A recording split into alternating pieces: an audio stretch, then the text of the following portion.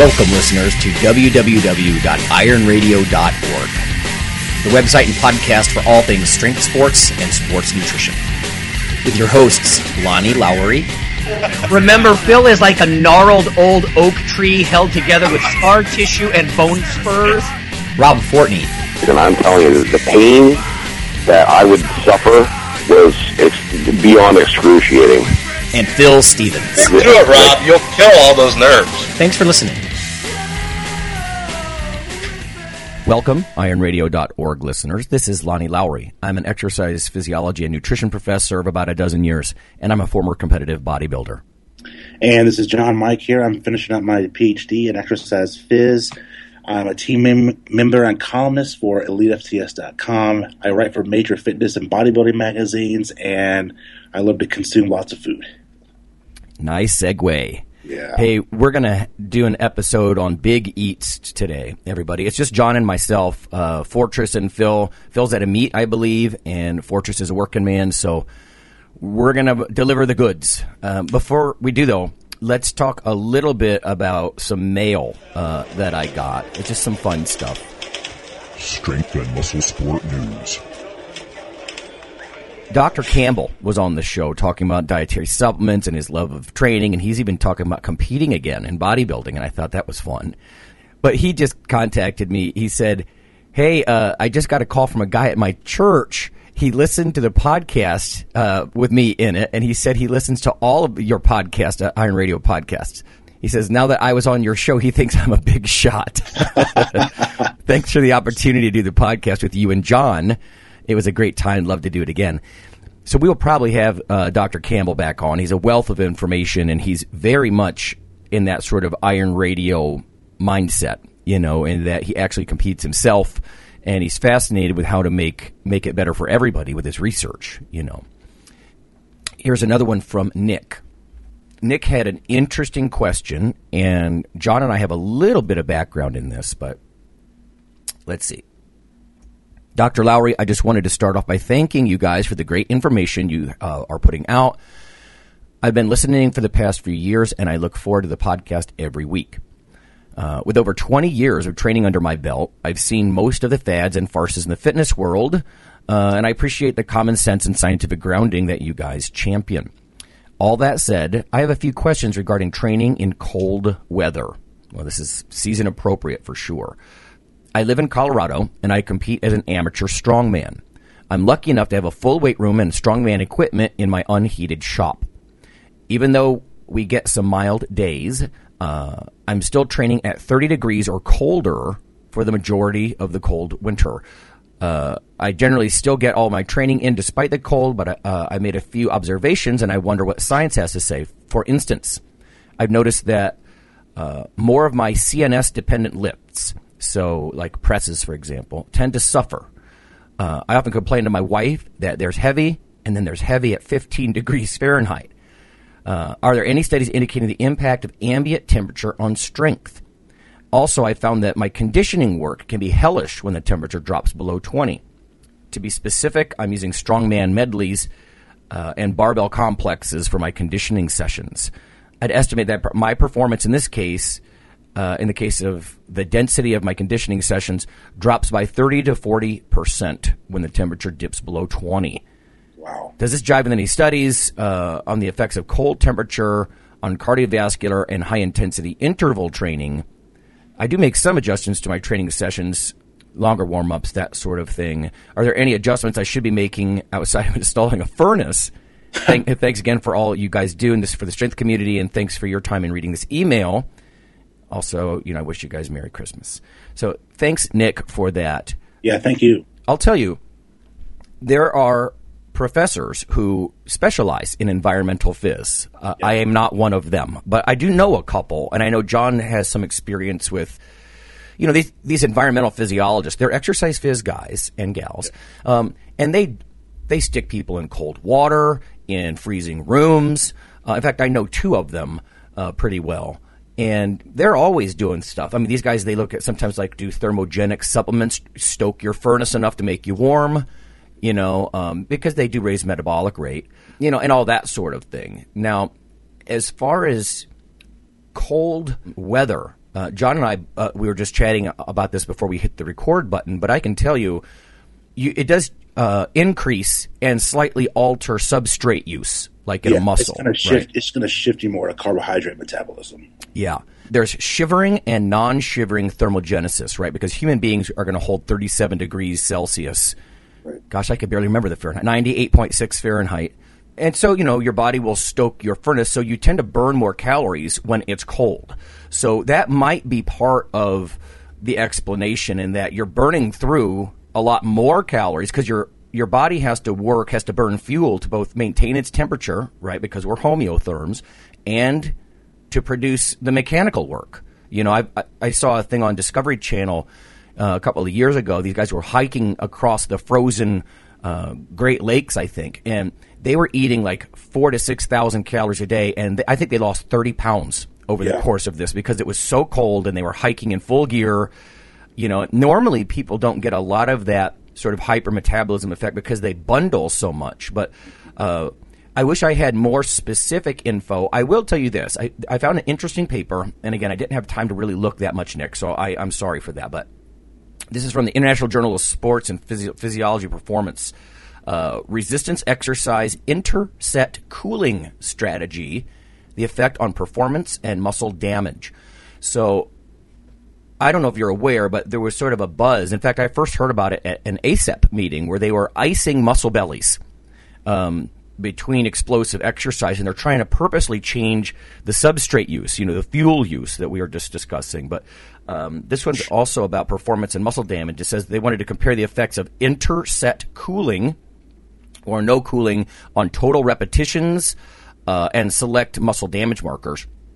They took 16 healthy guys, and they put them either in the cooling group or the control group. They did the resistance training protocol. Again, this isn't necessarily squats. Sometimes they need something strict to do the controls and, to delimit the study. But it says it consisted of 4 sets of biceps curls with 80% 1 rep max. The cooling group received the application of wet bags of ice during each interset rest, interval. And the control group didn't get any ice. So exercise was performed to voluntary fatigue, and then they recorded the number of reps. The bottom line results, the cooling group produced a greater number of reps, about 21% more than the control. But it says there were no differences in serum creatine kinase activity or myoglobin response, so no damage markers changed. But interset cooling, with that ice, again, that's direct application to a muscle, but 21% more reps, that's sort of amazing. So anyway, that's getting some attention. I heard that there were some football, the guys are trying to, ice the muscle belly, not necessarily the joint, because I think you're playing with fire here, but a lot of this has to do with maybe when you're hot or you're doing higher reps, or like I said, not so much the joint and the tendon. You don't want someone to, be so cold they're stiff. The muscle belly kind of thing. And they were trying to get the running backs to produce more explosive sprints and that sort of thing. So that's from Galloza and colleagues. IJSPP is the journal, December 2011, if anybody wants to look. But resistance exercise interset cooling. So now, based on the listener, that's sort of the opposite. But again, it's the effect of temperature itself, I think, is interesting. It's just that I don't know. That's a very specific application of it. So I would have to check in. But if you wanted to do a search in the National Library of Medicine on PubMed or something like that, you might be able to find something from those environmental physiologists. I don't know. What do you think, John? Do you have any input for Nick? Okay, so my thoughts on exercise and the cold. I've actually experienced this. I live in Albuquerque, and it gets fairly cold in the winter. But I've trained in 20-degree weather in high wind outside doing strongman, so I know exactly what this guy's talking about. Back to what you were saying, Lonnie, about that study. We actually had a similar study here at UNM several years ago where the guy had resistance trained men. They did a control, non-control group, and they looked at the effects of bench press performance on hand cooling. And I believe those in the bench press group that actually cooled their hands saw a decrease in performance. So, whether you see an increase or decrease in performance obviously depends on your study design and protocol. But, typically during the cold weather, you're going to shift calories to more, carbohydrate types of metabolism. And typically when you think about it, when you're cold, even if you're not exercising, your hands and feet are going to be the coldest, right? Because your body's trying to maintain, inner core, temperature around the, lungs and, heart and things like that. So, I would even suggest the guy, and I don't know what he's consuming in terms of calories, which we'll talk about here, shortly in terms of, muscle mass and energy.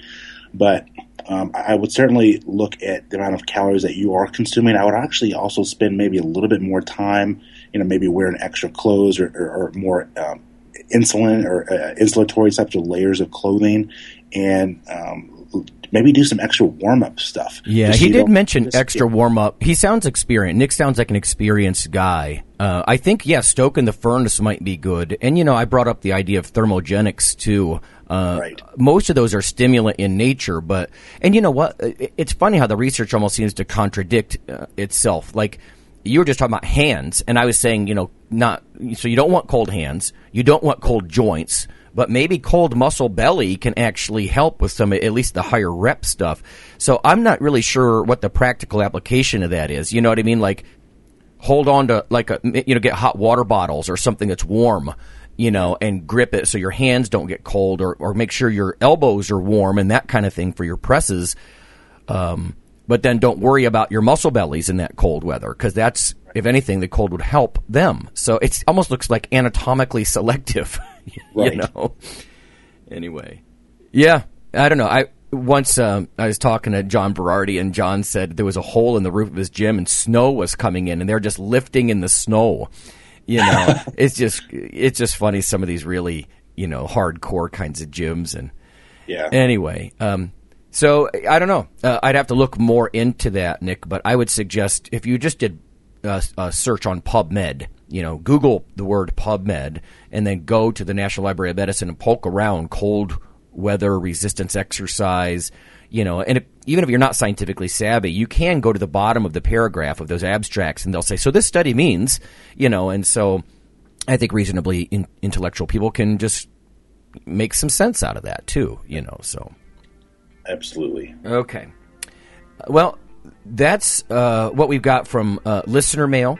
A little bit of science in there. It really wasn't so much news in that it was a little bit of an older paper, but let's go ahead and go to break. And when we come back, we're going to talk about big eats. So we're going to share some tales of, eating extra large, so to speak. We're going to favorite high-calorie foods, high protein, high carb, high fat. But rather than just create a list, we're going to tell some tales. So we'll be back.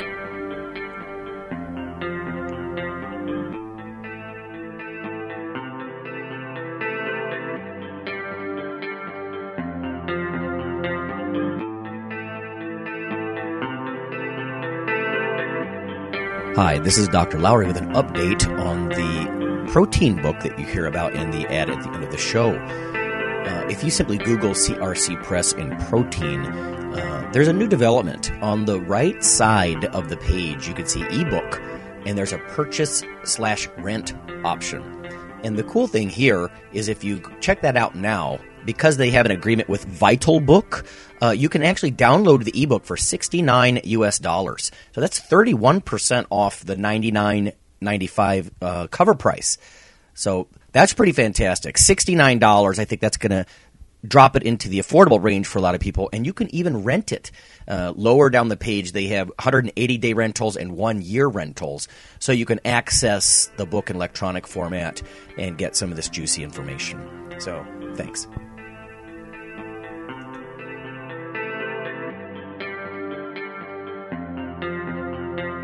Hi, this is Dr. Lonnie Lowry, and on behalf of Phil and Rob, I'd just like to let listeners know that if you love us or you hate us, we'd like you to leave a comment or perhaps vote for us on iTunes. It helps us out quite a bit on the popularity side of things.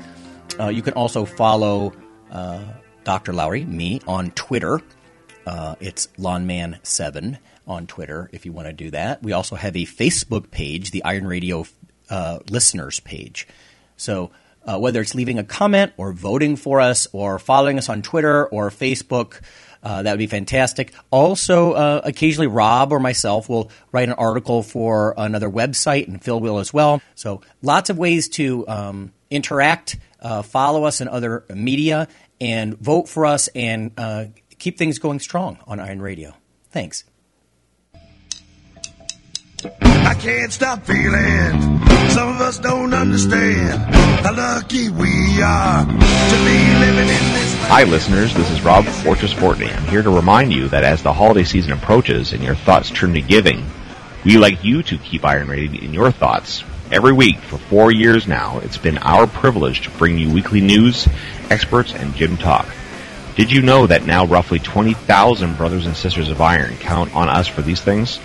Of course, not everyone can afford to be a supporting member or a significant one-time donor, but for those of you willing to pitch in, $4 per month or $50 just once, we're about to sweeten the deal. Become a supporting member or major donor, and a limited number of you will receive a gift worth over $20. And we will never forget our existing supporters. Simply email me via ironradio.org, and I'll send you a free seminar from Dr. Lowry on how to significantly and realistically boost your testosterone levels. Help your Iron brothers and sisters who cannot pitch in but deserve better internet programming in our sports. And happy holidays.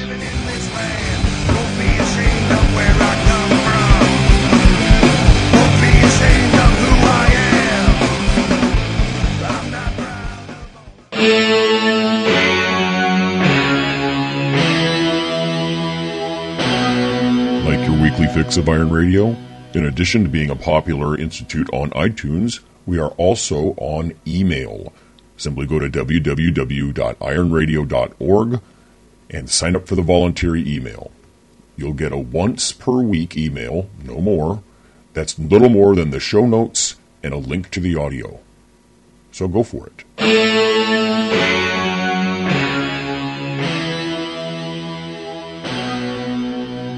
Okay, Iron Radio listeners, we are back from break. Today's topic is big eats. I mean, Lonnie, you and I know you got some stories. I got a few stories too. So, we're talking about high calorie meals, high proteins, high carbs, high fats, just big meals in general.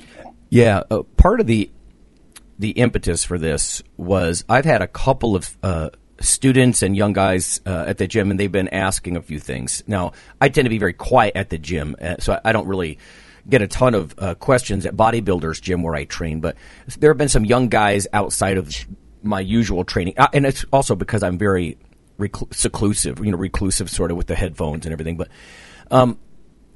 they keep asking about how do I gain weight. One of them is a lineman, and he's like, the coach really wants me to put on 10 pounds. I said, that's no problem, Right. But it's funny how a lot of young guys, they don't know how to do that. And I keep emphasizing the same thing, that there is a very strong relationship between the amount of calories you eat and protein synthesis. Gail Butterfield did a lot of that work. When you eat a ton of calories, you actually don't even need as much protein. Not that protein's unimportant, it is.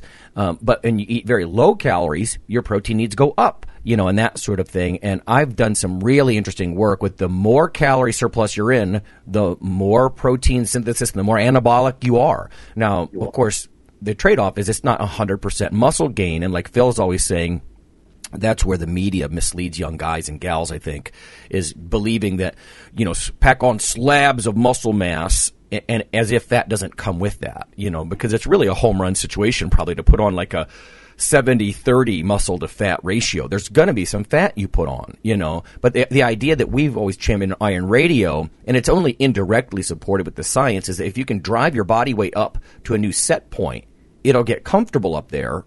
And even if it's more fat than you might like, you can kind of recompose later, and again, a lot of that's theoretical, but we've probably got about 50 years combined experience in coming to that kind of observation. But so I did a behavior modification project when I was in grad school.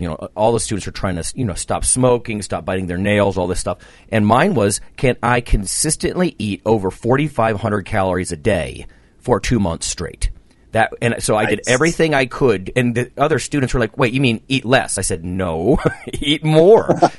At the time I felt like saying, look at me, I'm I'm bumpy. You know, there was an old lady in the fitness program I used to lift with there in a research project, and she actually asked one of the professors at the time, because I was really into bodybuilding and I was heavily built at the time. And she said, "What's wrong with that young man?"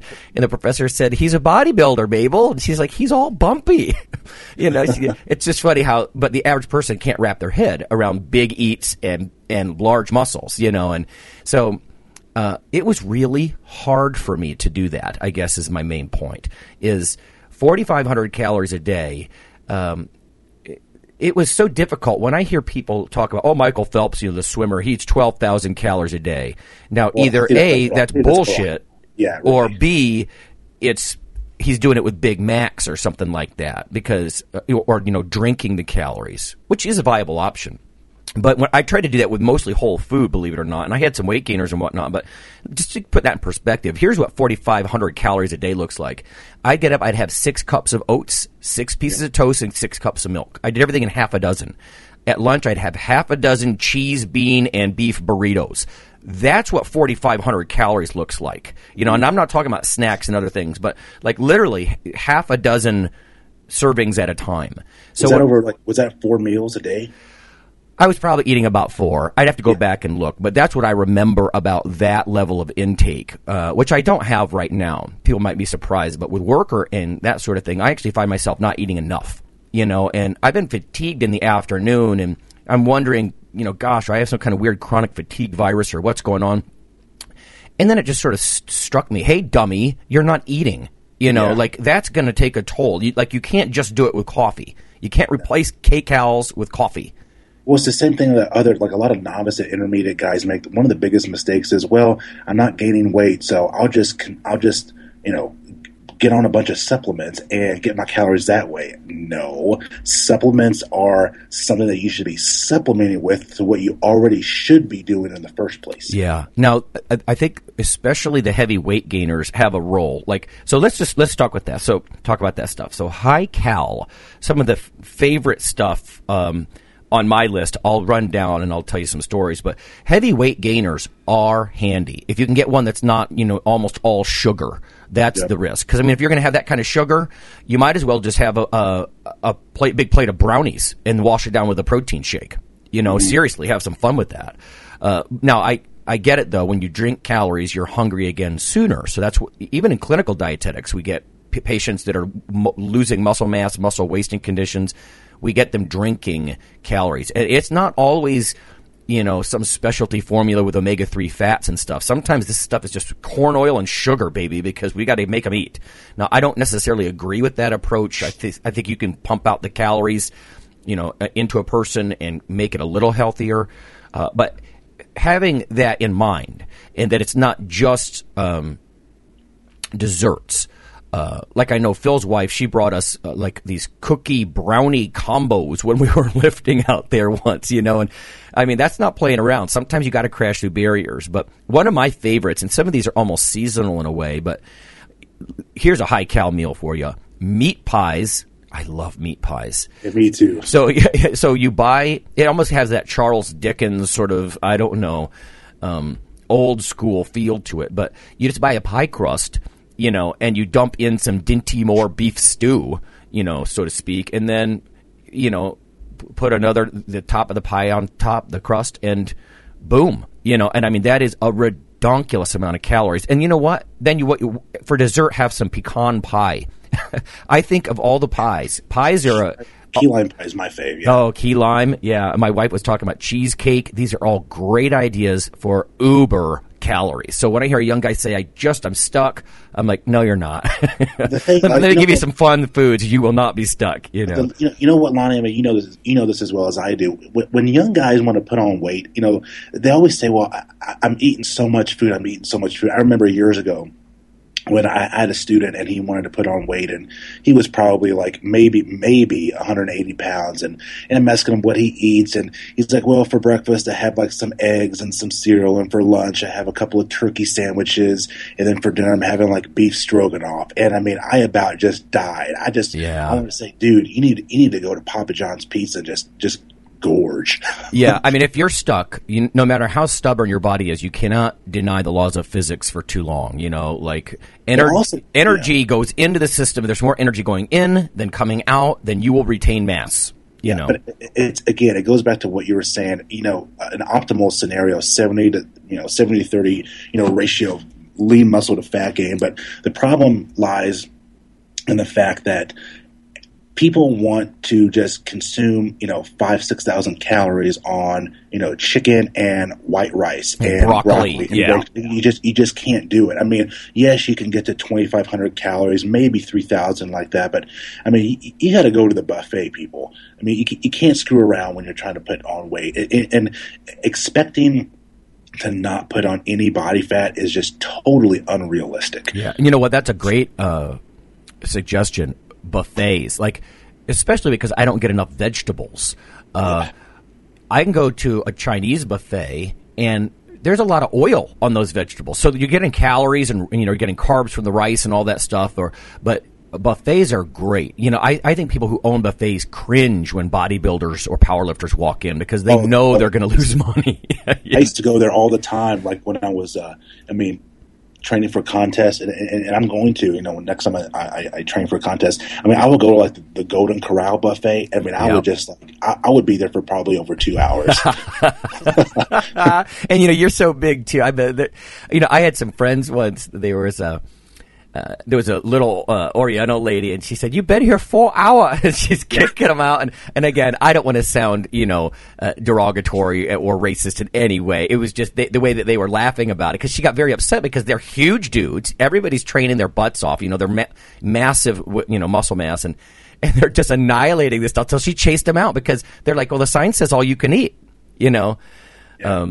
I don't know, but anyway. But so there are things like really dense calorie stuff like that. In fact, you know what? If anybody can top pecan pie for the most calorie-rich food per serving, I'd love to see it. In fact, if you have good ideas for recipes, please post them on our Facebook page. Maybe John and I will post a couple. I'll try. But, the other thing about calories is the portability. So I'm a big fan of full-fat granola. Yes. Or dried fruits. Now, normally people might say, well, isn't that a lot of fructose? Well, yeah, but also with a redonkulous amount of micronutrients and phytochemicals packed in, prunes and dried blueberries, and you just eat them by the handful because they've taken the water weight out, the non-calorie part, and it's pure calories and nutrients. Yeah, and, I've actually done this. Lonnie, maybe you're the one that's talked about it, gym snacks and car snacks. I would actually take some small bag of granola and just leave it in my car, and I would just snack on it when I'm driving or going to the gym or whatever it may be when I get hungry. Absolutely. Yeah. The portability thing is huge, especially because, you can't just let hunger be the guide, and you're not going to have pecan pie when you're driving behind the wheel of the car, right? But you can plunge your hand down into a box of cereal or granola, and now they've got those whey protein kinds of granola. I've been hearing a lot through the channels, the food industry, health supplement kind of industry channels, various ones, that adding protein to foods is now getting popular with the general public. Yeah. So that's fairly new thing. I don't just mean soy, but whey isolates, added to stuff like granola and that kind of thing. Or on the Iron Radio store, I just threw up a link for some of those pea protein, pea snaps. They're like crunchy snack chips. So instead of eating potato chips, it's actually got a little bit of fiber and some protein and stuff because it's made from peas, and peas are a nutritional powerhouse. Yep. So, portability is huge. But let's go down the list. So that's general calorie kinds of foods. There's lots of good ones. And again, I'd love to hear listeners' ideas for this, but if we break that down into carb, fat, and protein, carbs, there's always the staple foods that bodybuilders always eat, like oats. In fact, we had Mike Walker on this show before, and he came to me once and he just said, I'm desperate to put on a lot of weight for the Ohio State Strongman, State of Ohio Strongman event. But he didn't want to do it with greasy, breakfast sandwiches at McDonald's. That old, like, dirty bulk that people still kind of, I'm not a big fan of those anyway. Yeah, some people could get away with the dirty bulks. Guys that are really thin and have, like, no body fat, probably can do that a little bit more. Like we said, if it's becoming more of a spare tire than and there's nothing coming across your shoulder girdle or your quads, then maybe you need to change gears a little. But, we had him eating buckets of oats and berries and stuff like that in the morning. And, I mean, almost to the point that he could barely stand it. I said, listen, now don't get nauseous, but we just filled him up. Again, nice slow-acting, low-glycemic, carb like oats. You could throw some other things in with it. And he packed on an enormous amount of weight and size, and he won the whole event. Yeah. So, that's the kind of tale that supports what John and I are telling you here. But Rob's a huge fan of pasta, and I don't eat as much pasta anymore, but pasta's so versatile. It's almost like eggs in our protein category, but pasta is, you could throw in vegetables of all kinds. You can glug olive oil all over it, cheese. You know what I mean? You can really kind of get crazy with the different kinds of pasta, I think. I know, John, do you eat a lot of pasta? It's hard to say. I mean, sometimes I just get like a big craving for it. But typically, if I have a lot of pasta, I typically have some protein with it, whether it's like pulled pork or chicken or like a steak or something like that. But right. I don't just say, well, I'm hungry for pasta, and that's all that I eat, like a gigantic, like gorilla bowl size of pasta. Yeah. Because I mean, like a normal like bowl of pasta. I mean, God, that'll run you 200 grams of carbs right there. Right. Yeah, you could rack up the carbs really quick. So that's why it's in the high carb category for sure. And you're right, protein of all kinds you can throw in there. I don't know.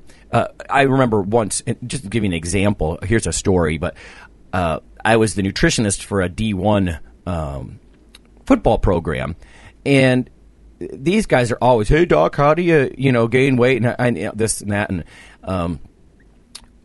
the pregame meal is like 4 hours before the game traditionally. And honestly, I think that's so far out that it's just some other time. But beside the timing issue, these guys are eating like a plate full of pasta and meatballs, or a plate full of pasta and chicken.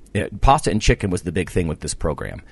And I remember one of the guys came by, and I don't remember what position he played, a big dude, and he goes, oh my God, because I was on my like third plate of, heaping probably half a pound to a pound of pasta and chicken, and I'm just shoveling it. And I'm like, yeah, tough guys, you guys, you got to eat. I don't know what to tell you. I mean, the strength coach there, he was a very large individual. I won't speculate on his state of naturalness, but he was gigantic bodybuilder kind of guy.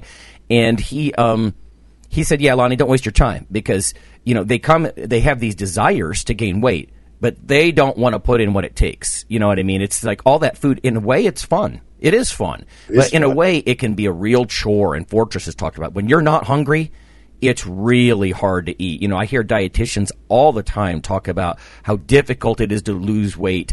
And although there's some truth in what they're saying, they almost make it sound like it's so easy to gain weight. I'm like, not healthy weight. It's not. You've never been in those shoes, Yeah, people don't understand. I mean, I think putting on muscle mass and just eating when you're not even hungry and just doing it over long periods of time, it's tough. Yeah. Yeah. Now, if you're not into carbs, maybe you don't like the gluten thing or whatever, Fortress used to eat buckets of like white rice and tuna. Now, that was back in the low-fat era, I think, but Rob can pack it away. And so it's the thing about that. And I know Phil's gone through periods of like rice or potatoes. Sometimes potatoes get a bad rap, I think, because, brown potatoes or white flesh potatoes, they have a higher glycemic index. They're very insulinogenic, but that's what you want when you're trying to put on muscle mass. Insulin's a very muscle preserving and retaining kind of hormone. And it's under your dietary control. So people take a bunch of herbs and do stuff to boost their testosterone levels and whatnot. But insulin is no joke. I mean, bodybuilders dope insulin for a reason. And it's under your control. Right. So if you can eat something like potatoes that really make your pancreas crank out the insulin, that's probably good. Anyway, and I'm going to say one last thing, and this is not necessarily a super nutritious, health conscious one naturally. But kids cereals after you lift, I think are Lucky Charms, Lonnie, Lucky Charms. I don't even have to say it. Lucky Charms. I'm going to make my my recommendation. Lucky freaking Charms, because first of all, they're delicious. Yes. You could knock back half a box, but you can eat it very quickly. You're consuming it with milk, and that's another very insulinogenic, nutrient or food. And there's a multivitamin, multi-mineral mixed in. I don't know if anybody ever thought about that, because don't get me wrong, there's plenty of junk in there. Red number 5 and yellow number this and that. Those are not natural colors generally. They are trying to squeeze some oat powder into them lately, but I wouldn't take much stock in that whole grain claim thing. That's one of the things the food industry does I don't care for, is that whole grain thing. But anyway, the point being is, there's also a multivitamin, multi-mineral mixed in. So it's like cheap supplement in a way. I mean, like a cheap multi, So between the milk and all those carbs flooding in, very fast acting generally, if you're in a post-workout situation or you feel very depleted, I say head for the Lucky Charms. And I suppose there are other cereals. I shouldn't just focus on Lucky Charms. Believe it or not, this might sound funny, but I asked Kelly, my wife, to go get those cheap little super artificial colored marshmallows, and I would spike it with even more marshmallows. I would not do, like, if you're middle-aged and you're not very active, avoid that like the plague. That is pure sin. But if you're feeling depleted and you need some glycogen resynthesis, something like a Trix or Lucky Charms. I mean, there's lots of kids cereals. I mean, there's an entire aisle, of debauchery. Just plain old, like, Honey Nut Cheerios. That's true. That'd be healthier. Or what I was actually eating this morning, because I haven't been eating enough lately. I'm like, I just need some carbs to run. I'm going to go to the gym. Life. It kind of falls in that same category as the, Cheerios and stuff, in that it's not heavily sugared. If you're like, listen, I just can't go for all that fructose and all that heavy sugar. Yeah, Cheerios and Life, that's not too bad. They're pretty heavy on the starch side and not just on the sugar, what about, let's talk about, for a second, let's talk about like fat. We're still living in this fat phobia stuff. It sparks my interest to write an article on, fat and why people are still just kind of obsessed with it, like both in a good way and a bad way. But, when you want to put on the calories and put on the mass, people go with carbs and proteins and they tend to stay away, from fat. But I try to tell people whenever it comes up, nuts, olive oil. I mean, sometimes even today, like, I'll just take a tablespoon of olive oil and I'll just drink it. Maybe 2 tablespoons. That's funny. And antioxidants. I mean, cheeses. John, that's avocados. Oh, that's a good one. Avocado. Yeah. I was just going to say, with all the people cranking out money for some of these dietary fat supplements, I would not buy. The ones that are like omega-3, 6, 9. Do not supplement omega-6, people. I mean, any vegetable oil practically is omega-6. Safflower, corn oil. You can go down a list. Even soybean oil. A lot of these oils are heavy on the omega-6. And people are taking tablespoons or even capsules of it and paying for it. Or like omega-9, that's oleic acid. That's olive oil. That's the fatty acid in olive oil. And, so I agree, John, 100%. Olive oil is one of those... I know some people don't like the term power foods, like the Sense About Science guys. They don't like these terms like power foods. But rather than making enormous amounts of claims, I'm just going to put out there that olive oil is the rough equivalent from a nutraceutical perspective as a lot of these things you'd pay $50 a bottle for. The phenols, the antioxidants, and like I said, just that monounsaturated fat, that's the omega-9. That's oleic acid.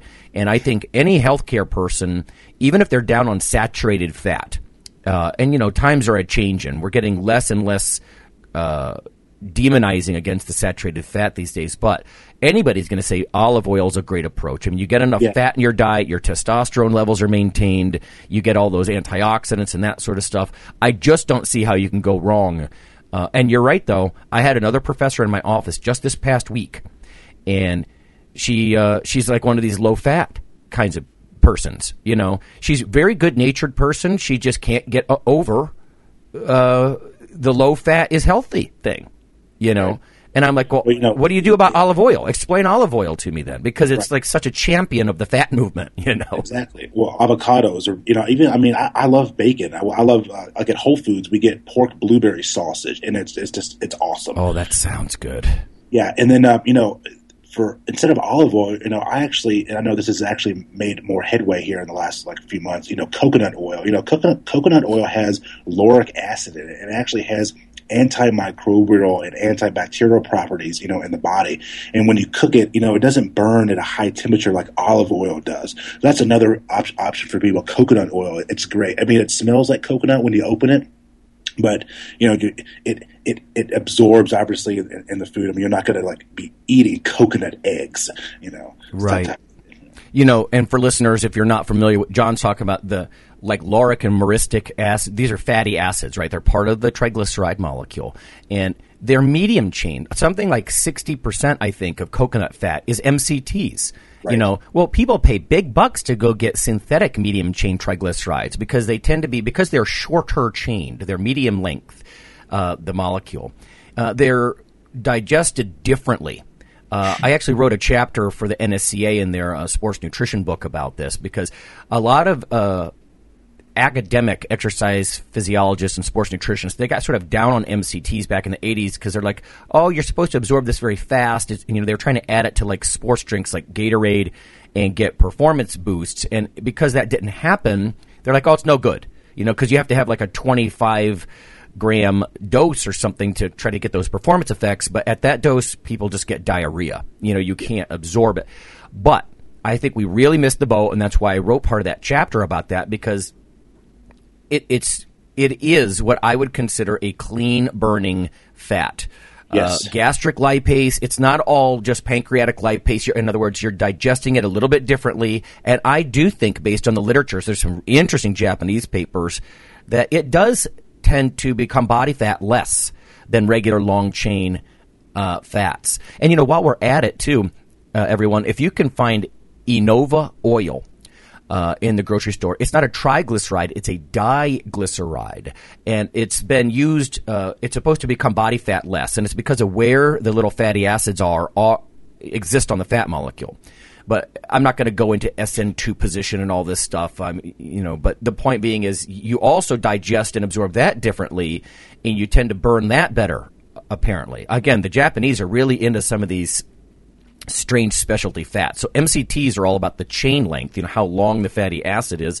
And then stuff like Innova is more about rearranging those fatty acids or removing even one of them on the triglyceride, itself, on the little glycerol backbone of the fat molecule. So they're rearranging these molecules, and all fats are not created equally. And I think that's what's frustrating to John and I, that people just, low fat, that's the way to go. Well, yeah, no, it's really not. I mean, when you think about low fat products, I mean, these companies, they substitute them with just a bunch of like sugar and just more crap, you know.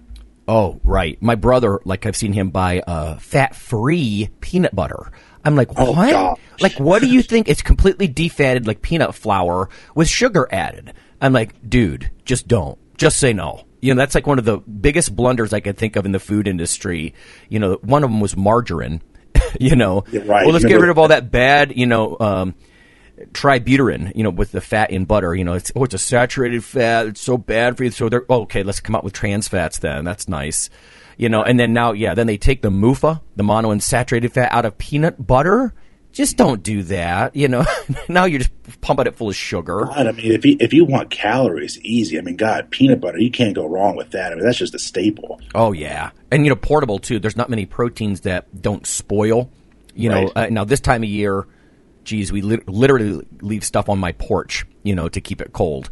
But a lot of the year, peanut butter sandwiches, you could take a container of dry whey casein blend or something like that. Just don't reconstitute it. Have half a dozen peanut butter sandwiches, and there's a nice snack for you. Wash down just reconstitute it right before you drink it on the protein drink side of things, and then get all your calories from all that great peanut butter, in the peanut butter sandwiches. You bet. Nice. Let's talk protein then. Yeah. I continue to be a fan of beef. I know from a nutrition perspective, like the PDCAAS or different kinds of protein quality markers, it's not as high as something like the milk proteins, whey and casein, but I love beef. I don't know. Yeah. Maybe that's blasphemy, but to some people, but. Yeah, I mean, I don't have it all the time, but I love grass-fed beef, and you can taste the difference just immensely, versus grass-fed beef. And even, I mean, I buy organic grass-fed raw milk from a local farm, and it is the best milk I've ever had in my life. I usually buy 2 to 3 gallons at one time. I mean, I could drink a gallon in a half a day easy. I mean, gosh, a half a gallon of raw organic milk. I mean, that has like 1,300 calories in it. Yeah, so, there are what's the program out there? It's got an acronym. It's all about just drinking milk. It's based around milk, and I think the reason that it has some truth to it, just drinking like I don't know what it is, like how many gallons of milk a day. But the point is, it's casein is the majority of that protein. It's got a good protein source, and it's very insulinogenic. So no wonder people push that like they do. So when it comes to drinking calories and protein and nutrients, there's a lot of potassium in milk, and I don't know. I think it's great to wash stuff down. And you're right, man. The grass-fed, people don't realize how weird the cattle industry, I think, is. Like feeding them corn and then pumping them full of antibiotics because that's not naturally what they eat. That's very weird. Like you would never see a cow up on its hindquarters nibbling a stalk of corn, in a field, like in nature. That's bizarre. So, yeah, the grass-fed thing, is it sustainable? I don't know how sustainable over the long haul the beef is in general, but while it's here and while we have access, I couldn't agree more, man. Yeah, grass-fed beef. Yeah, and they have grass-fed butter, too. I mean, you can get that at Costco. You can get that at Trader Joe's. Yep. I love that stuff, and you can taste the difference just tremendously. And, talking about protein, I mean, God, Lana, you and I have eggs all the time. I have eggs literally every single morning for breakfast. And, those that are trying to pack on calories, I mean, got eggs, biscuits, and gravy, sausage, quiche. I love quiche. I do, too. That people who say that's not for real men, nope. You're wrong. It is, because it's loaded. I mean, again, with the versatility, you could throw some broccoli in there, but it's got so many calories. It's basically a mix of eggs and cheese, and you put it on a pie crust, which is loaded with calories itself. Yeah, you can't go wrong. You're right. Eggs, I mentioned this with pasta, but eggs are so versatile, too. You can have a chicken omelet in the morning. You could throw cheese and broccoli in it. You could almost anything. I mean, I'd love to see some omelet recipes. I love omelets. From some of our listeners. And you know what, too? I mean, you're talking about, like, biscuits and gravy, and that's a really way to crank up the calories. Or hash, corned beef hash. Yes. Now, that's up there with pecan pie for me as one of the most calorific, foods that you can think of. Now, the thing with hash is that it's loaded with sodium, and it's mostly fat, and and all this sort of thing. So I admit, when I eat, like, eggs and hash in the morning, and I don't do it a lot, but I actually get the lower fat, because it's still about a 1-to-1 ratio of protein and fat on the label, even the lower fat stuff, because normally corned beef hash is so fatty. But there's also the protein in there. And as a rule of thumb, and unless I was going to just crash through barriers and try to gain mass at all costs, I like about a 1-to-1 ratio or better of my protein to fat, in my protein foods. If I eat a food that's got like 20 grams of fat and 3 protein, that bothers me, I admit, especially because a lot of foods like that are the convenience foods and it's junk fat. But yeah, for the protein foods, when I go look at beef or like different cheeses or something like that, corned beef hash, I like to get a close to 1-to-1 ratio of the protein and fat. If it's got 20 fat but also 20 protein, I'm going to be a lot more forgiving there, Yeah, I think, a good protein and fat source. I mean, salmon. I mean, I like salmon a lot. I mean, I may have it maybe once a week, once every couple of weeks, but salmon's a really good option too. Yeah. You know what? If you're going to do that in a if you're not leaning out, if you're going to do that in a non-contest phase, I would not shy away from the butter. You could probably make that just delicious with butter and squirt some lemon on there, and you could do all kinds of stuff with salmon, sauces, So that's a lot of stories about big eats, I guess. Whether it's just straight up kcal or it's carbs or it's fats or proteins. There's so many things, and this is just a tiny tip of the iceberg, because I admit I fall into a rut a little bit with the habit sort of thing. You know, like John, like I eat eggs probably every other morning or almost every morning. I eat a lot of eggs. But it'd be nice to see what other people are eating, especially from around the world. You know, we have listeners from all over the place, in South Africa and Australia and, you know, England, Canada, everywhere. I'd love to see what people are eating. Sometimes we get great pictures on our Facebook listeners page, you know, because there's so many. Like you said, avocado. I've been doing more of that lately. And there are some people who that's almost a staple of their weight gain diet because it's such a healthy way to get your monounsaturated fat, you know. So, I mean, gosh, even just PBJs, peanut butter and jelly. I mean, right. Well, you know what? I'm always, it's partly a nutrition quality issue. I mean, if you just wanted calories, I guess you could guzzle Coke, you know, or Pepsi. But we're talking about things that are also very nutrient rich. The mixed nuts that John mentioned, eating hands full, it's not just portable.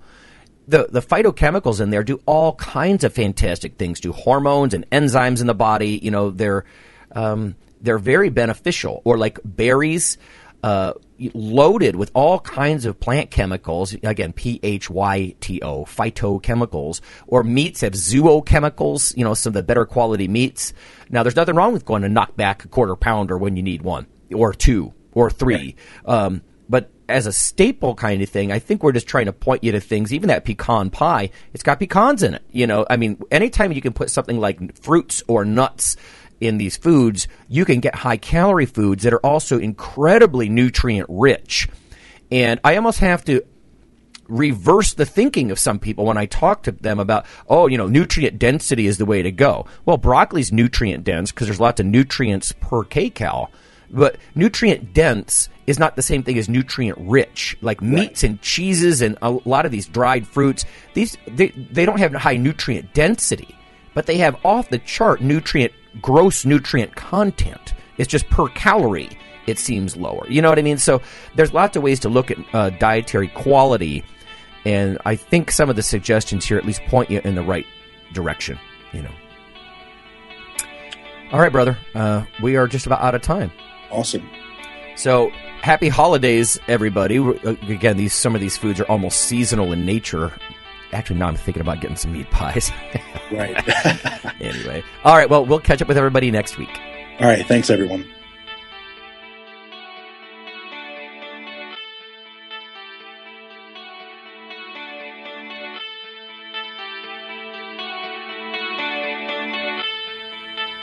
Iron Radio is accepting donations. If you like what we do, the professors, the scientists, the bodybuilding show promoters, the athletes themselves in powerlifting and bodybuilding, please consider making a donation or maybe buying something from the ironradio.org store. We also are accepting supporting members. So for $4 a month, which is frankly less than the bank sneaks out of your account in fees, you can step up and support a form of sort of public radio for the bodybuilding and powerlifting and strength community. The Iron Radio podcast and all of the audio on ironradio.org is for informational purposes only. If you're interested in starting a diet or exercise program, it's important to check with your physician. Also seek the help of registered dietitians, athletic trainers, and qualified exercise physiologists in order to make the progress that you need.